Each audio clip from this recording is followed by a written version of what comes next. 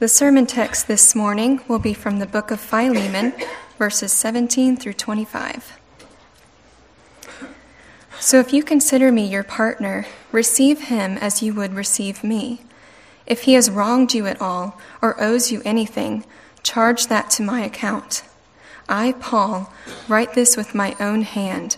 I will repay it, to say nothing of your owing me, even your own self. Yes, brother, I want some benefit from you in the Lord. Refresh my heart in Christ. Confident of your obedience, I write to you, knowing that you will do even more than I say.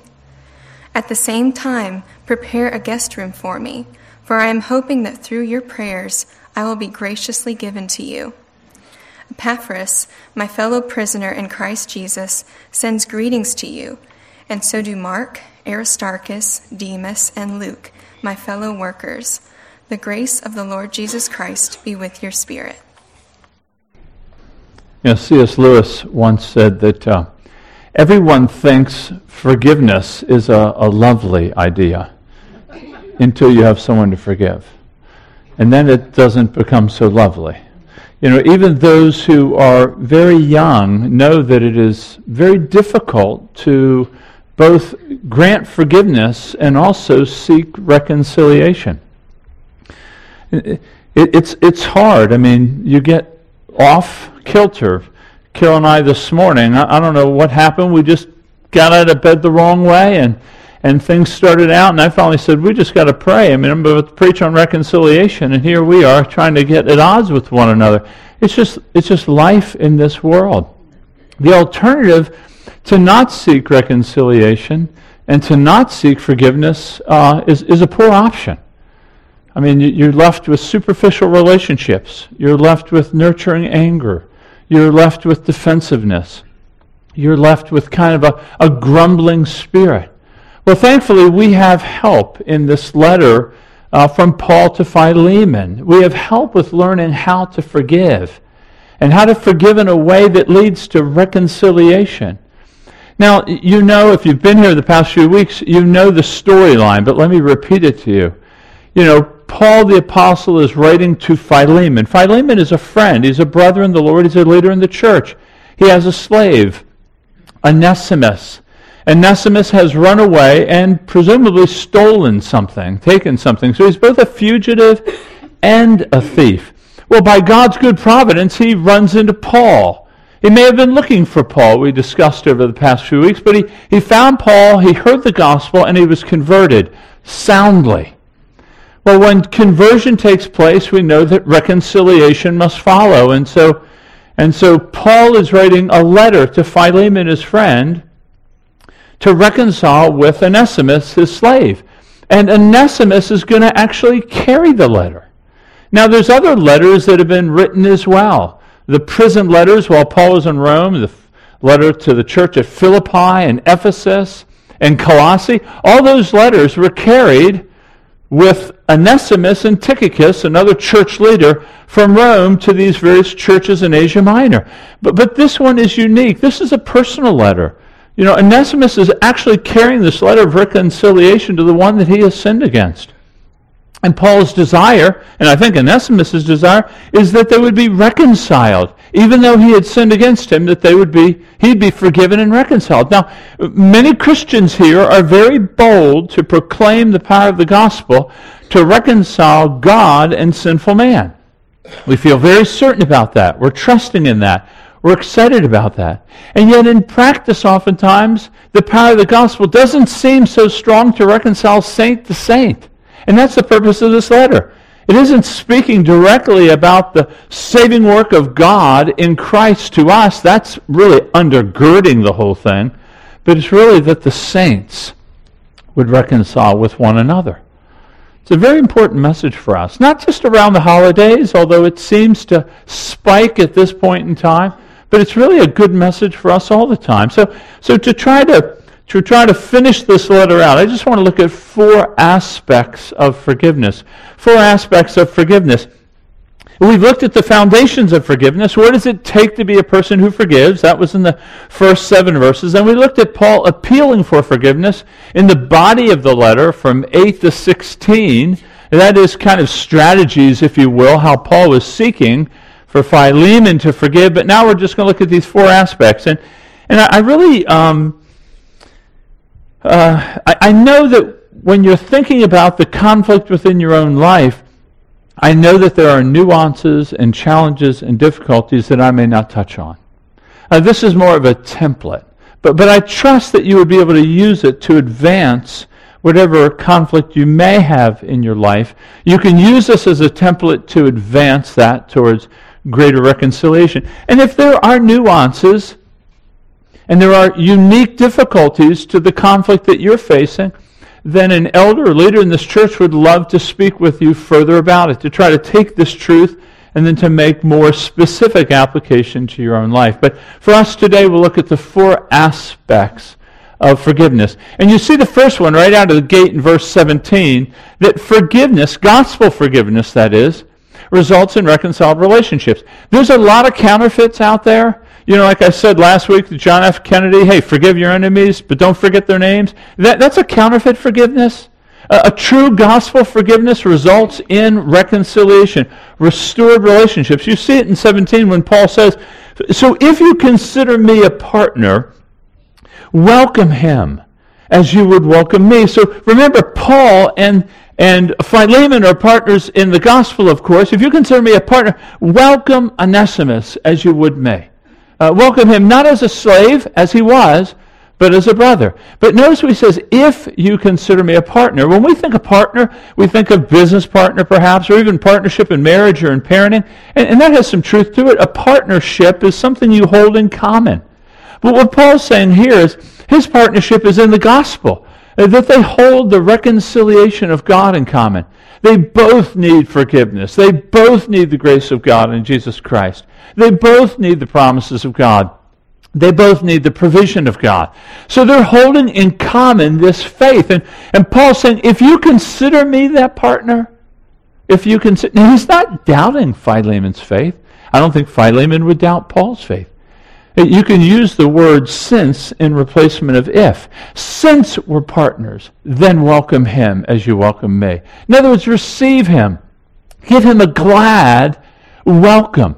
Treat him, love him, respect him, just like you would me, Paul is saying. I mean, this is incredible. Treat him as a brother, he's saying. This would be, as I mentioned last week, Paul in his letter doesn't directly condemn slavery. But if this isn't a devastating seed to the institution of slavery, I don't know what would be. I mean, to consider him a brother, it means that Philemon and Onesimus have their mutual union in Christ. They share the fatherhood of God, that God is their father. They're both filled with the Spirit. To not see how this just transcends. No longer would you have master and slave. Those terms become transcendent by faith in Christ. They become devastated. I mean, they're irrelevant. We're brothers now. Slavery can't exist within a brotherhood. They're now friends. You know, many of you know the story about Abraham Lincoln at the end of the Civil War. Thaddeus Stevens was an abolitionist in the North, and they had words often, and Thaddeus Stevens wanted Lincoln to finally destroy the armies of the South once the war was over, to finish them off. And Abraham Lincoln said those famous words. He says this, he says, do I not destroy my enemy by making him my friend? In other words, that's what's happening here. There's no enemy now. There's no animosity. There's no antagonism. There is friendship between these two. And this is the nature of the gospel. So if you're here today and you wonder about all this talk about the gospel, what's the gospel? What do Christians mean when they say the gospel? Well, the gospel is simply the good news that God, in mercy, has given us a Son who would bear our sins that we might be reconciled and restored to him. That Jesus Christ himself would bear the load of our sins and suffer God's righteous wrath that we might be justified before God, forgiven of our sins. And I think this is what Paul's driving after He's speaking to Philemon about the nature of the reconciliation that takes place in Christ. And he's saying here, if you follow the logic, he says, receive him as you receive me. He's kind of drawing a parallel. He's saying, in a way, Philemon, you're in the place of God here for a minute. Be reconciled to Onesimus by me. Receive him as you receive me. See, for the Christian, we can appeal to God and approach God now in Christ. So when God sees us, he doesn't see you as a litany of sin throughout your life. He sees you in Christ, in the beloved. You're accepted in Christ. That's why tomorrow he won't love you more. Yesterday he didn't love you less. Because for the Christian, you're in Christ. And so when he sees you, he sees Christ. Isn't that freeing? Isn't that hopeful? That you don't have to climb some spiritual ladder to get to a certain rung where God can say, okay, come on in. You don't need that. In Christ, you're accepted. And what Paul's saying to Philemon is, now that he is in Christ, accept him as you would accept me. Just like God, by the way, has accepted you.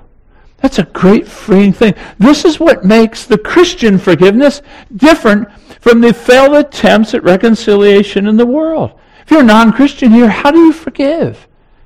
How do you forgive knowing that the other person may yet continue to sin against you? What basis do you have to grant the forgiveness without defenses coming right back up that they'll sin against you again in the same way?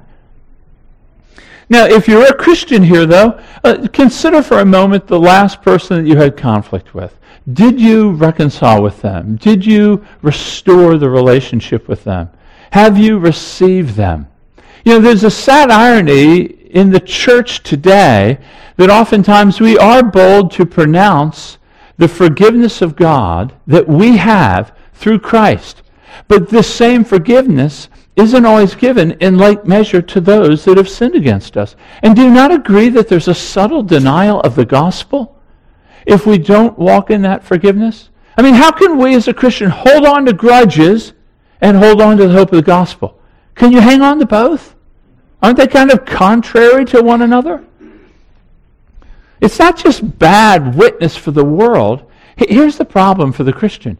I think if we don't walk in forgiveness, then we erode our own faith in the power of the gospel to save us. Now, I know some of you are thinking right now, well, I just can't forgive because I don't have emotions. I don't have the feelings that I need to have to forgive. And I want to wait until I have those feelings so that I can do it legitimately.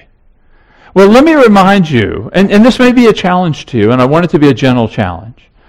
But the Scriptures never say that obedience is tethered to feelings. The Scriptures never say that once you have feelings, then you obey. The idea is that you obey because of his worth and value and worthiness. C.S. Lewis also has some instruction for us in this as well. He says, spiritual feelings are fickle. They can come and they can go. As we follow Jesus in obedience, doing the things we ought to do, often the feelings then follow. Excuse me. Many of you know the story of Corrie ten Boom. She was the Dutch woman who with her sister hid Jews in her home during the Nazi occupation. Eventually they were caught.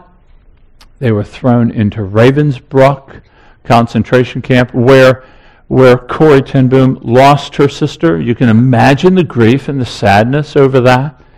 And they were Christian. They walked out their Christian principles. That's what caused them to risk themselves to take these Jews and hide them in their home. And so they were caught in Ravensbrück, sent to Ravensbrück. The sister died. So a few years later, in 1947, she's speaking about her experience in Munich, Germany. And she was speaking about the nature of God's forgiveness, that he forgives. He throws them into the depths of the ocean where they will no longer be held against you. And she was speaking to God's great forgiveness. Well, after the service, a man came forward to her, a man that was strangely familiar to her.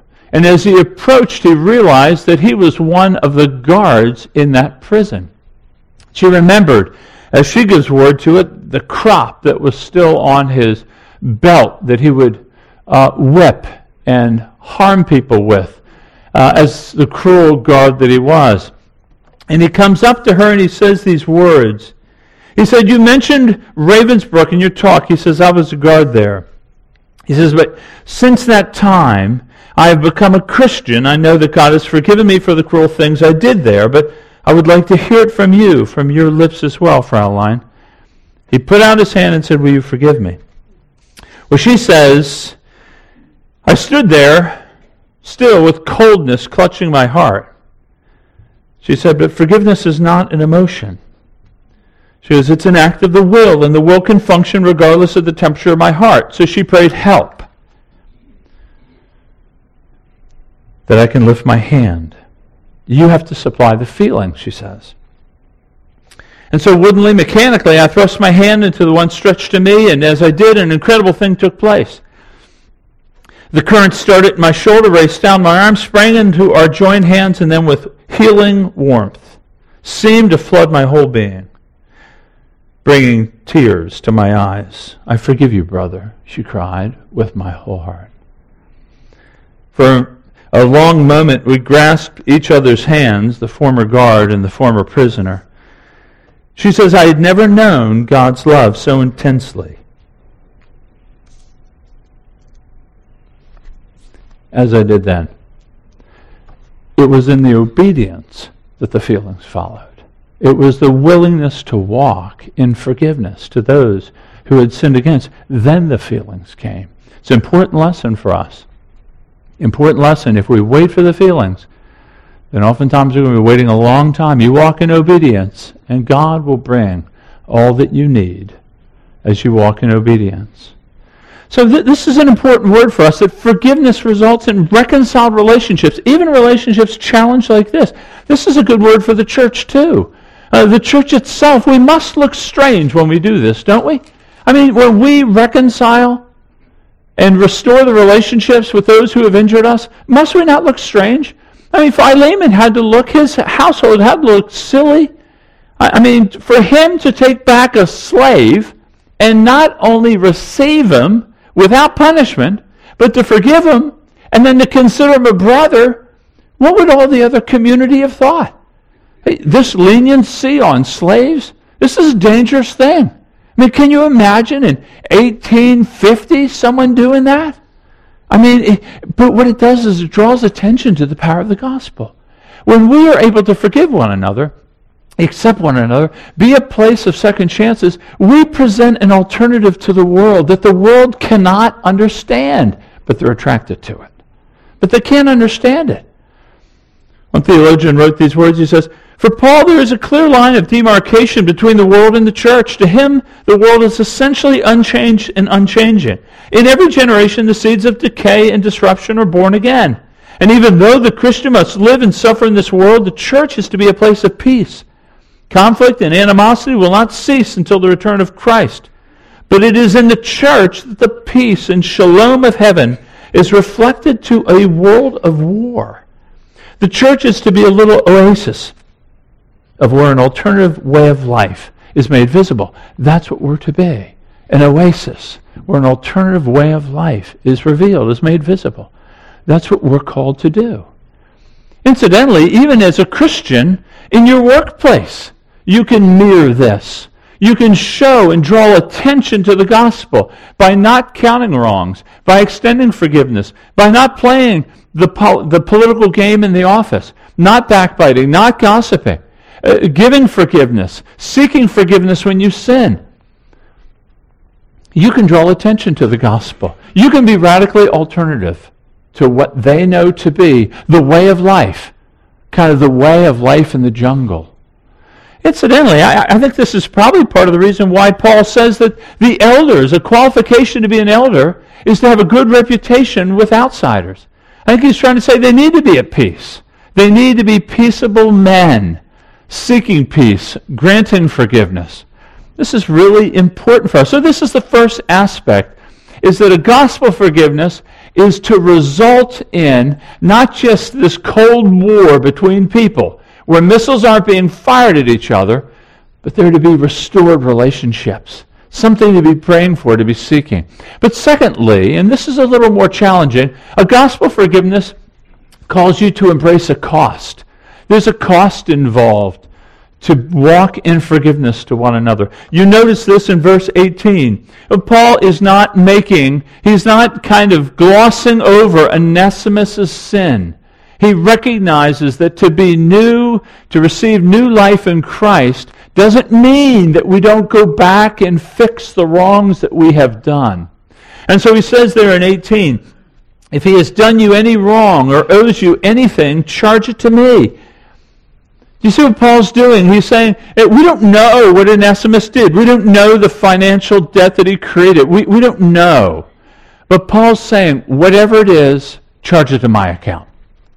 I'll repay it. I'll pick up the responsibility. In fact, you notice when he says, I, Paul, am writing this with my hand, he's really forging a legal document. He's forging a promissory note. He's forging an IOU. He's saying, this is me. I'll repay it. The entire debt load that Onesimus created has now been put to me. I will pay for his debt. I mean, don't you see a beautiful picture of the gospel there? I mean, don't you see a beautiful picture of your debt load being placed upon Christ and Christ going to God and say, I will repay. I will carry this debt. I will suffer this debt. I will pay the cost of this debt. Beautiful picture of the gospel right there. Please don't miss that. But Paul's saying, I'll repay. Now, we don't know how Paul's going to repay. We know in the Philippian letter, he says, I've known much and I've known less. He goes, but my God will supply all my needs according to his glorious riches in Christ Jesus. Paul has no doubt that God will give him what he needs to make up for this debt. But let me remind you, there's kind of a turn that Paul does here. And it kind of moves it out of the financial world into the spiritual world when he says this. He says, I will pay it back, not to mention that you owe me your very self. Now, what does he mean by this? Well, I think what Paul's saying is this, that Philemon, you have a debt to me. You have a debt to me because God, by his own grace, used me as an instrument to save you. That I was the one that introduced you to the gospel. I begot you in the gospel. I'm your spiritual father. All that you enjoy in the Christian life, it's because it has come through me. Now, Paul's point is not to play the role of Savior. Paul's point is simply to kind of wake up Philemon. He's struggling. Paul thinks he may struggle with forgiveness. Well, let me remind you. You had a debt that was uncalculable, and God has forgiven you in Christ. Can you not forgive the debt of this servant? Can you not forgive his debt?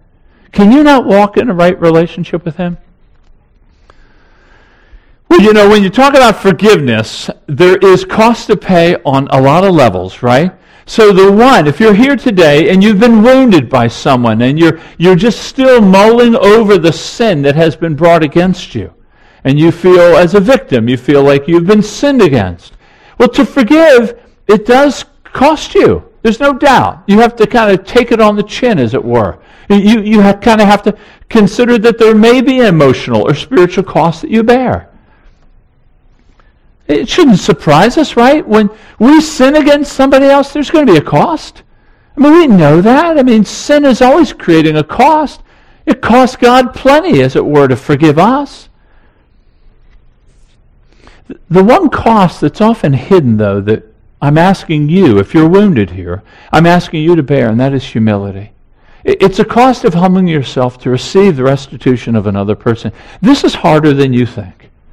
Because to humble yourself and to receive the repentance of one who has sinned against you is challenging. You know why? Because to be sinned against puts you in a position of power. You have power over them. They've done something wrong and you haven't. And you have a certain degree of power over them. It can be sort of weaponry. I mean, you can hold it against them. There's a sort of righteousness that you have. They are unrighteous. You are righteous. It kind of gives you that divine feeling of, I'm now the judge. I'm now sitting down watching these people who have sinned against me. It's a hard thing to let that right go. It's a hard thing to let it go and say, no longer will I hold this against you. Particularly in marriages, in our marriages here. One sins against the other. It is easy to work that for your benefit for as long as you can. And Paul's saying, no. To walk in forgiveness that reconciles, you have to let that one go. You cannot keep bringing it up. You can't go historical. Not hysterical. You may be hysterical, but historical is when you keep bringing it up week after week. But you remember you did that. Remember you did that. There's a letting go of that. But there's also a cost. Don't miss the fact that there's a cost to the one who did the wounding. So if you're here today and you have brought sin into somebody's life, you have sinned against somebody, like Philemon had a cost. He had to march himself back to Colossae. He didn't know what was going to happen. He didn't know if he'd be arrested, if he'd be killed, if he'd be rejected. He didn't know what would happen. But he knew he had to reconcile, and so he went back. And so for you, if you are here and you're thinking of a sin that perhaps you've committed against a friend, a sister, a brother in the Lord, and you need to be reconciled to them, that you just need to, you have to humble yourself as well. Why? Because, in your mind, you're always trying to think, yeah, but this happened, but if this wouldn't have happened, well, it was a bad day at the office, and well, I was not feeling very good. You have all these excuses. You just got to say, I sinned against you because I was selfish in that moment. And I'm sorry. I am to blame. I am at fault. Would you please forgive me? It's a hard thing to do. You just want to slip a but in there, or you want to slip maybe if things were different. You want to slip something in there just to mitigate just a little bit your guilt. You just have to say, I did it. I'm sorry. Would you please forgive me? Frederick Buechner writes on forgiveness. He says this, he says, to forgive somebody is to say, one way or another, you have done something unspeakable, and by all rights I should call it quits between us. Both my pride and my principles demand no less. However, although I make no guarantees that I will be able to forget what you've done, and though we may both carry the scars for life, I refuse to let it stand between us. I still want you for my friend. To accept forgiveness means to admit that you've done something unspeakable that needs to be forgiven. And thus both parties must swallow the same thing, their pride. So that's the cost. The cost is the pride, if you can believe it. That's, I think, often the highest cost. But there's another cost. And that is the cost that Paul paid, right? The peacemaking cost. Jesus said, blessed are the peacemakers, for they shall be called sons of God. There's a cost to you as a peacemaker. So in other words, when there's conflict within the church or within the family, normally we go to somebody else, not the one that we've offended, and we usually talk to them about it. Either we try to seek spiritual counsel, or we use them as a sounding board, or we may just gossip about it. But when you're one of those that gets to hear about the conflict, what will you do? Because there's a cost that's being asked of you. Will you get involved? Because there's a cost of time, there's a cost of convenience, there's a cost of you might be drawn into waters that are deeper than you can handle. There's a cost that if you challenge the one speaking to you, it may blow back on you. Aren't you supporting me? Do you love them more than me? And you start getting those lines, and you're only trying to bring a gospel reflection to them. There's a cost. So what do? When you hear about the conflict within your family or within the friendships, what do? Do you immediately just go silent to avoid any conflict? Do you fan the flame? You're right, you should be angry. Or do you try to bring a gospel word to bring about reconciliation? How do you handle that? What do? Because there's a cost, a real cost in that. And remember this, though, there's also a cost in doing nothing. There is a cost there as well. There is giving the devil a foothold in the relationship. There's a cost of bitterness. There's the cost of hindering your own relationship with God. So mind you, there is a cost either way. I would rather pay the cost that advances reconciliation than pay the cost that will just hinder it. Okay, the third aspect of forgiveness that we see in this text, a gospel forgiveness, is that it does bring refreshment. And this is really good news. This is really, when you consider the cost, I'm really glad Paul followed it with this. There's a refreshment there. Look with me when he says, I do wish, brother, that I may have some benefit from you, or from usefulness for you. Now remember the play on words last week on Onesimus. Onesimus means useful, right? And so he says, hey, Onesimus, useful, who once was useless, is now useful. Well, now Paul plays on that same word, and he says, hey, brother, I want some benefit. I want some usefulness from you in the Lord. He wants to be refreshed, he says. Do you see that? Refresh my heart in Christ. The word refreshed was used as, when armies finally stop marching and they get to sit down and they get to eat and they get to drink. It's kind of restorative time for their bodies, and really their bodies and their souls. And Paul's saying, would you refresh me? Philemon, would you refresh me? In other words, would you give me the joy of forgiving Onesimus? Would you give me the joy and the satisfaction of reconciling two brothers, two spiritual sons? Would you refresh my soul by reconciling and loving one another? I think there's even more. And Paul's confident. You can tell Paul's confident that he will do it. Why? Because he says it in the very next line. He says, I'm confident of your obedience, knowing that you'll do even more than I ask. I think Paul was asking Philemon to refresh his soul by not just forgiving him, not just taking him back in, but setting him free. And not just setting him free, but setting him free to then be a minister with Paul of the gospel message. Because Paul had said how useful he was in ministry. He would become like a younger Timothy. Refresh my soul. Give me the satisfaction. Let me see the power of the gospel at work, is what he was saying. I want to see the gospel work by having two people who should be at enmity with one another enjoy one another. I'll tell you, you want to know what fills my tank? What fills my tank is people reconciling. What fills my tank is this idea of when people are at odds over a significant issue, but they both lay down their rights and they both reconcile for the glory of God. That refreshes my soul. I mean, that for me just fills my tank to see the power of the gospel at work. And I've seen that in many of your lives. I've seen many of you go up. And you've brought something to me, and I've encouraged you in a certain direction, and you've followed it, and you've done it, and things have gotten better. Sometimes they don't. Sometimes it's a longer road to reconciliation. But I'll tell you, there is nothing more joyful in ministry. There's nothing more refreshing to know that the people are walking in harmony with one another. It's really encouraging for the church, isn't it? I mean, it's kind of a godly challenge to us, wouldn't you say? That Paul is asking for some profit in this? Have you ever considered that? Have you ever been involved in a conflict where you would have the ability to say this to the person? Could you consider reconciling even for the joy of the community? In other words, I know that you're hurt, and I respect that, and I appreciate that, and I want to walk with you. But would you be willing to forgive for the sake of my joy and for the sake of the church? Well, could you ever see doing that? That's what Paul's doing. It's like me saying, hey, I want some profit from you, and I would like you to reconcile with them for our joy and the health of the community of Christ Covenant Church. Would you do that? Or could you even see, like Paul did? Paul is encouraging Philemon over the grace that he sees, and he's saying, I've seen grace in your life, now go walk in it by reconciling. Or at least could you warn the person?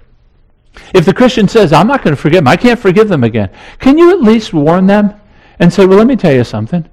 If you don't want to walk in that, then you're going to leave an awkwardness in our body. We're all going to suffer. We're all going to bear some degree of the pain that you're feeling.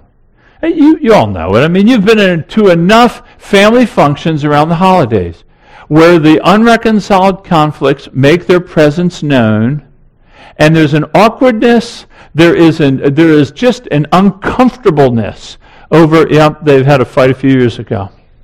And it just hasn't reconciled. And the conversation, it's always the elephant in the room. It's just, we can't talk about that. Don't go there over dinner. Perhaps you've coached your kids that way. Don't ask about that, because that's just going to bring everything up again.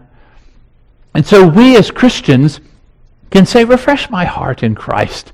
Please go to the brother and reconcile with them today. Do it today. So the forgiveness, gospel forgiveness, brings refreshment, brings health and healing to the body. And then last, this gospel forgiveness, fourth, is involving the community. It's involving the community. So first, gospel forgiveness results in restored relationships. It does embrace a cost. Thirdly, it does bring refreshment.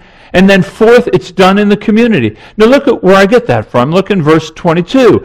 Paul says, "And one thing more, prepare a guest room for me, because I hope to be restored to you." Now, this is funny, because I always wondered, is this like the precursor to Airbnb, or is he looking for a little R&R? Why is Paul wanting a guest room? Well, you know what I think he's doing? I think he's putting pressure on Philemon.